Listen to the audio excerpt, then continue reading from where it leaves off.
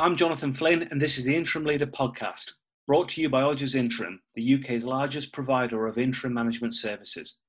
This episode is part 2 of an interview I conducted with David Smith, Chief Executive of Hamleys. If you haven't yet listened to the previous episode of the Interim Leader podcast, I would suggest you give this episode a pause and come back to it after you've done so. We follow on from key points of the discussion in part 1, and in this episode, we look into the future and explore new opportunities and potential for the retail industry. So let's get to part 2 of the interview. Some of the retailers out there that have done well over the past 3 months or so is this return to localism. What's your opinion on the return to local businesses? I think it's a great and welcome trend. I think over the last few years, we've seen this sort of exodus from local business going to the majors, obviously, out of town and supermarkets. And I think it's really interesting. I, like you, have taken advantage of some local traders who, have gone above and beyond in very difficult circumstances, partly because it's in their interest to do so. But the other interesting thing, I think part of it is that they've sort of surprised and delighted on things like service and helping out the local community. I think my mum and dad live not far from you, and they've been shielding over this period. But their local shops, it doesn't matter whether it's the newsagent or the local bakery, they've said, no, you don't come out of your home and come and pick the stuff up. We'll just drop it off. It'll be a contactless delivery. We'll leave it on the front doorstep. It's kind of all part of the service. And I think that local service is really interesting because, again, just anecdotally talking to my own mother, she will absolutely continue to use those local shops at a level that she probably didn't do before the lockdown, because they have helped them out significantly. They have given them that sort of element of service. And I think that whilst previously everybody believed that, they just needed to shop on price, I think people will now more than ever pay a little bit extra to get that local service. Yeah. But those who didn't just shut down, but those who figured out a way to be entrepreneurial, to think about the community, to go the extra mile, those people hopefully will continue to be successful and continue to be supported. It's interesting. In that model, I think there's a lesson for the big national players as well. I think that the large chains that up until now have been all about economies of scale and a cookie cutter approach, and everything sort of has to look and feel the same. I think there's a really interesting lesson there that it could be a lot more about empowering regional and local or even store managers to be able to do something. Perhaps 90% of the proposition looks and feels the same as it does everywhere else, but maybe there's a new 10%. It could be some regional or local product, or it could be something that's specific to that local environment.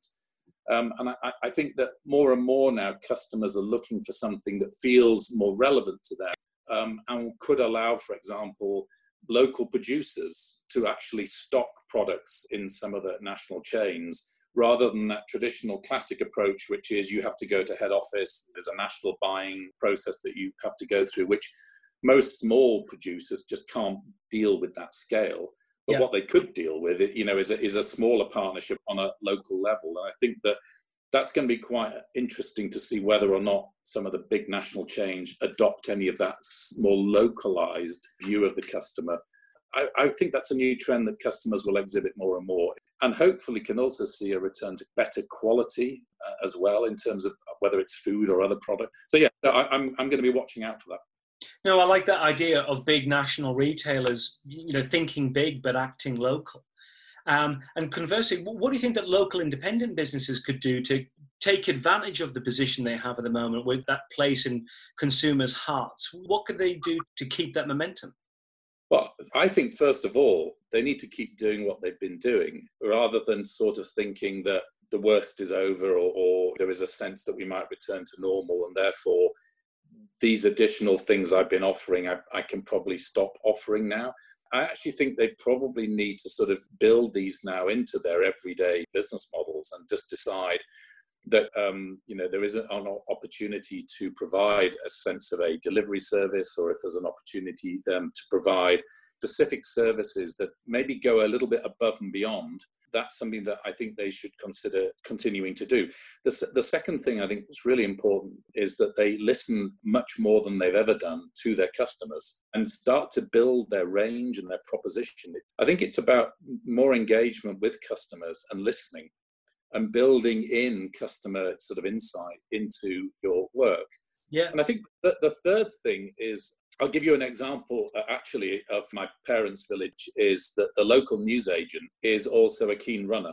He organised a village fun run and he organised it as a charity event. He got a huge response from the village, partly because people had been locked down for the longest time or just needed to get out of their houses. Yeah, absolutely. Secondly, they needed a purpose and he provided that. And thirdly, because they'd been applauding the NHS every Thursday night, they felt like they could now do something more. And I think while socially distanced, there was a social interaction of the village. So he did a number of different things quite interestingly. He brought the village together. He brought it together for a purpose. Whilst it wasn't all about him and his shop, I think people now see that business and him as a much bigger pillar of the community than it probably was before. And I think that can only be good for small businesses like that in smaller communities. Well, you've taken the words out of my mouth. I think it's building that sense of community and feeling part of that community. And I think local businesses can do that really well, whereas maybe the retailers on the national high street can't do as well. But conversely, the digital community are very good at building those communities, whether it's Gymshark online or businesses like that. It led me to the point, going back to the business rent and rates, that if these independent retailers continue to be successful, and I think the high streets are going to change. You mentioned all about the vacant property in the West End.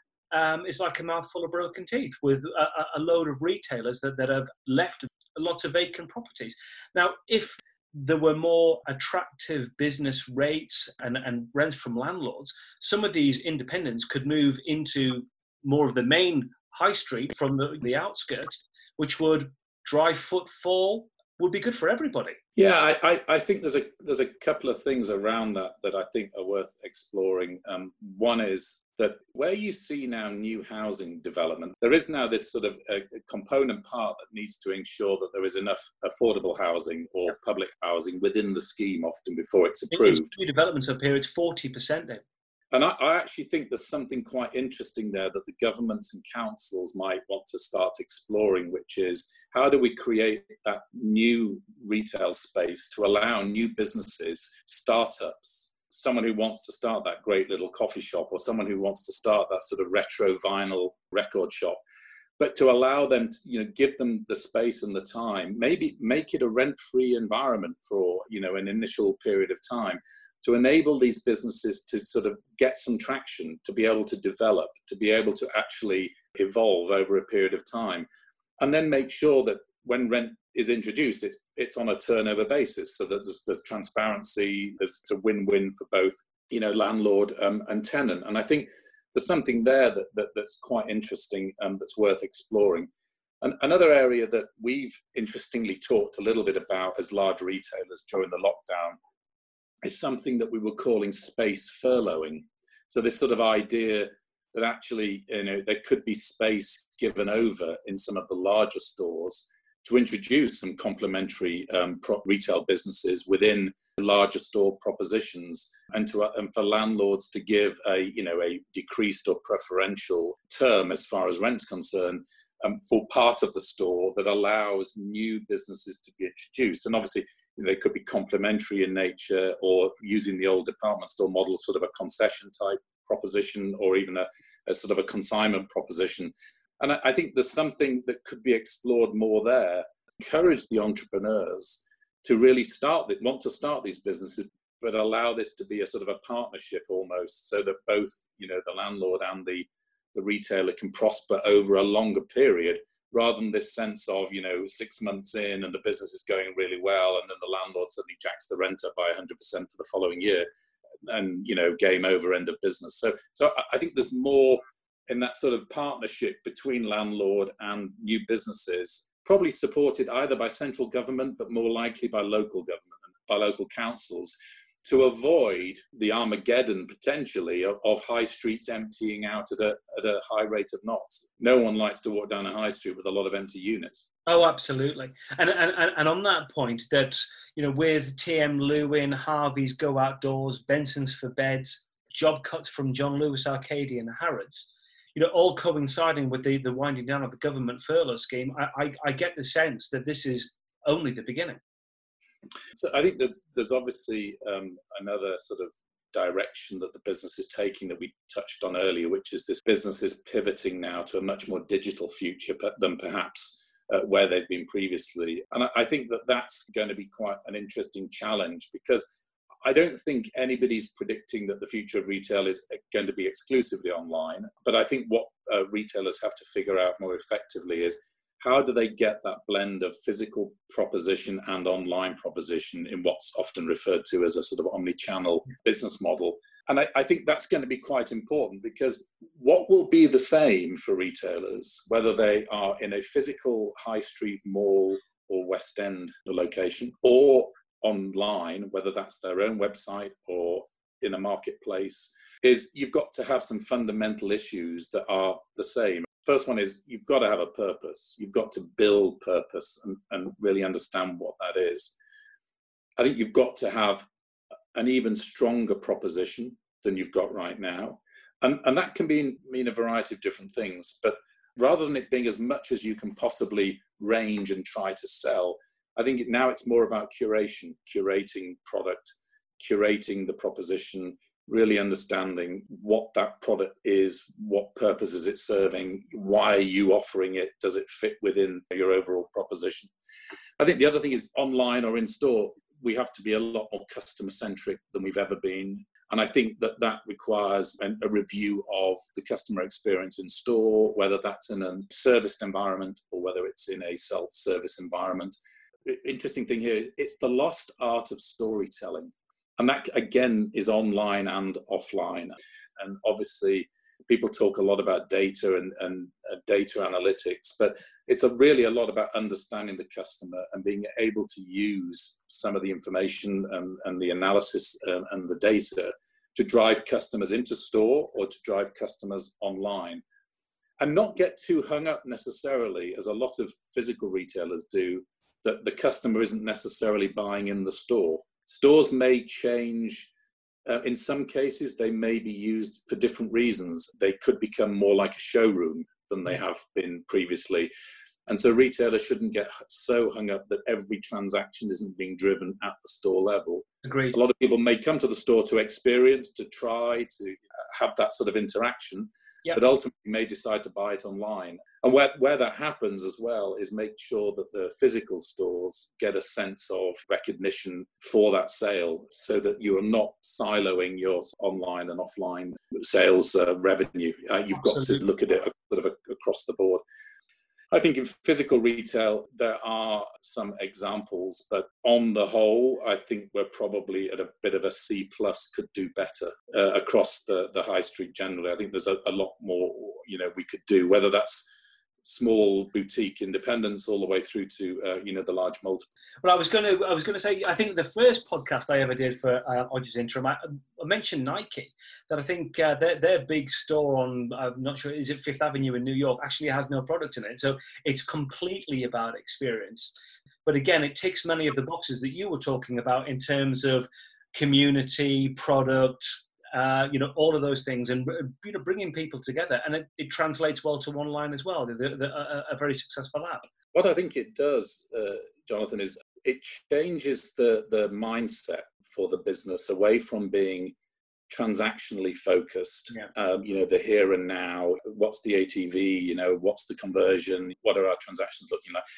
I'm not suggesting that they're not still important, but I think it enables businesses to step back and look at this in a slightly different way. And we start to talk a lot more about customer lifetime value. We start to talk about understanding through experience, through different touch points. You're not just striving for that particular transaction here and now, but you're building a much longer term relationship, which over the period of the relationship will be much more valuable than the transaction here and now. And I think that's a a critical difference for retailers as we look forward. It's much more about building a loyalty and a relationship with customers will give you that value over that much longer period. I think despite all the doom and gloom, David, out there in the market, there are still customers out there. There are still customers who want to transact. There are still customers that want to be, involved in communities, whether it's online, whether it's multi-channel, omni-channel. I think it's a really exciting time for retail. We've got some big problems to iron out. Gone over some of the bigger ones there in terms of rent and rates, uncertainty. If we can look at retailers to build that community, curate, provide that service, I think it's an exciting time. I agree with you. I'm an optimist, and I'm probably more excited about the future right now than I probably have been for a while. And again, nobody ever wanted, and we hope we never have to deal with this kind of global health pandemic sort of ever again.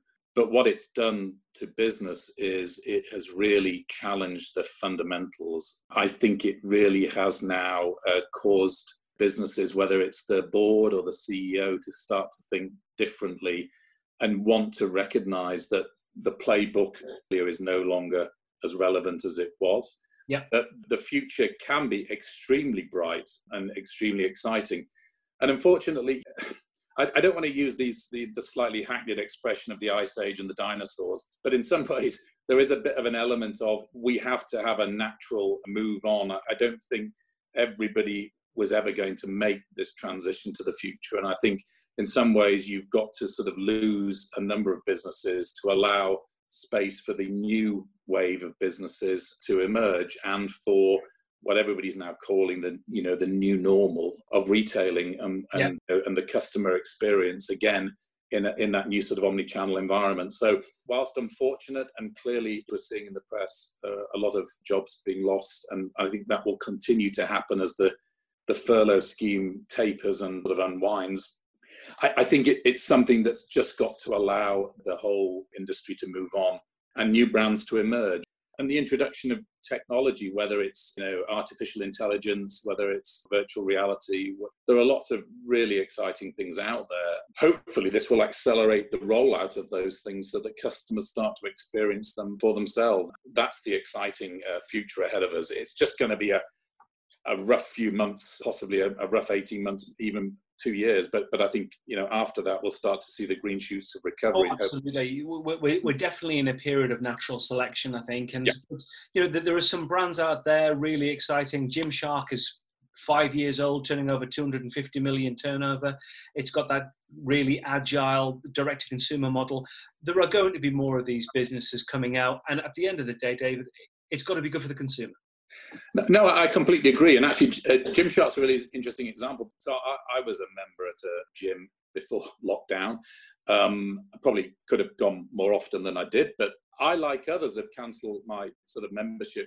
And I'm now sort of reappraising whether or not I will go back to that gym environment. And I think what's been really interesting, again, through the use of technology, there are two other brands that are probably worth mentioning in this space. One is Peloton, who were already doing really interesting stuff before lockdown, and this idea of sort of a community experience where you're either competing with or you're in a class with others, but you're actually doing your sort of exercise at home. I think it's Lululemon who've just bought a tech company, I think they're called Mirror, which I think is going to allow more of this sort of yoga or class exercise or interacting with a personal trainer, but a lot more of that to be done from home as opposed to the sort of requirement necessarily to go to a gym. So I think that the use of tech now in that space is really fascinating, and it just allows people to sort of do things at the time they want to do them in an environment that they feel relaxed in, and still have to some degree the community through technology where you could be working out with others or you could just be working out with a trainer. So I think that's really exciting, and I think we'll start to see it, hopefully, that coming through in some other areas of retail as well. People have been talking about Apple for years, but that vertically integrated supply chain where they've got the technology, they've got the bike, but they also just have a sports and technology business, as you say, on demand for a small subscription. That subscription model is beautiful because once you get people like Netflix and everything else, the customers are locked in. Absolutely. I think that's another interesting area you've touched on, the subscription model. once businesses have really understood the customer, can better understand the sort of buying patterns, etc., the subscription model is something that will become more and more interesting. I don't think it's necessarily for everyone, but people who have that sort of sense of a continuous relationship with a particular brand, I think will be more and more open to subscription models, particularly, I think, if it gives them access to more value-added services other than just product. So I think, again, back to the sort of value-add proposition, I think that's something that's really interesting. And even the grocery online retailer Ocado over the lockdown, apart from struggling to start with because they didn't manage the number of new customers and a lot of the existing customers didn't necessarily get the service levels that they were expecting, they've quite cleverly now just added an option where you can literally just buy exactly what you bought last week. There's a couple of things you want to edit out of it or a couple of things you want to add.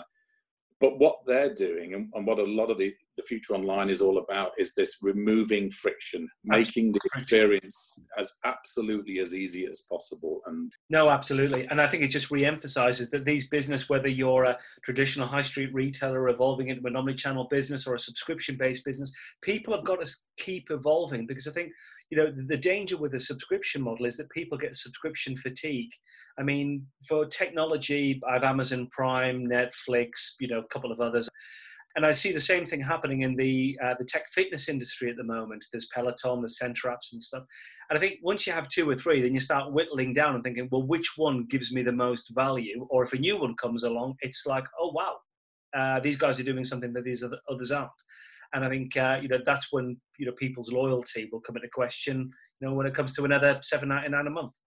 Yeah, but I think that comes back to the key point before, which is in these new businesses where the market is competitive, where there are new market entries who are sometimes coming in to try and disrupt traditional sort of market.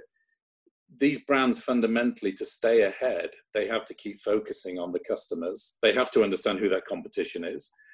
I touched earlier on innovation. You can't rest on your laurels. You have to always be thinking, what's the next feature? What's the next aspect to convince people that they're getting an increased value, if you like, to enable them to want to part with their monthly subscription or their annual subscription. So I agree. The risk right now for businesses is that things can become stale quite quickly because there's so much choice in the market. And I think the winners will be the ones that are continuing to innovate on a regular basis. And frankly, not being afraid to try things, because if it doesn't work, it's not the end of the world. You learned a lot, you don't continue with it, and then you try something new. And so I think this sort of sense of innovation within organizations now will be critical to not just to enable them to sort of stay ahead, but also just to keep the chasing pack at distance, because I think that's what it's all about. Absolutely.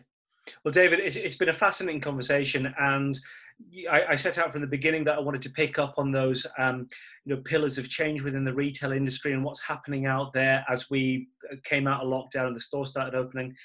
I'm going to watch with a keen eye what happens as we continue to open things, with the leisure industry opening in a few days. But I wish you every continued success, and thank you very much for your time this afternoon. Jonathan, I've enjoyed the conversation. Thanks so much for your time. Thank you to everyone who's joined us for this episode of The Interim Leader.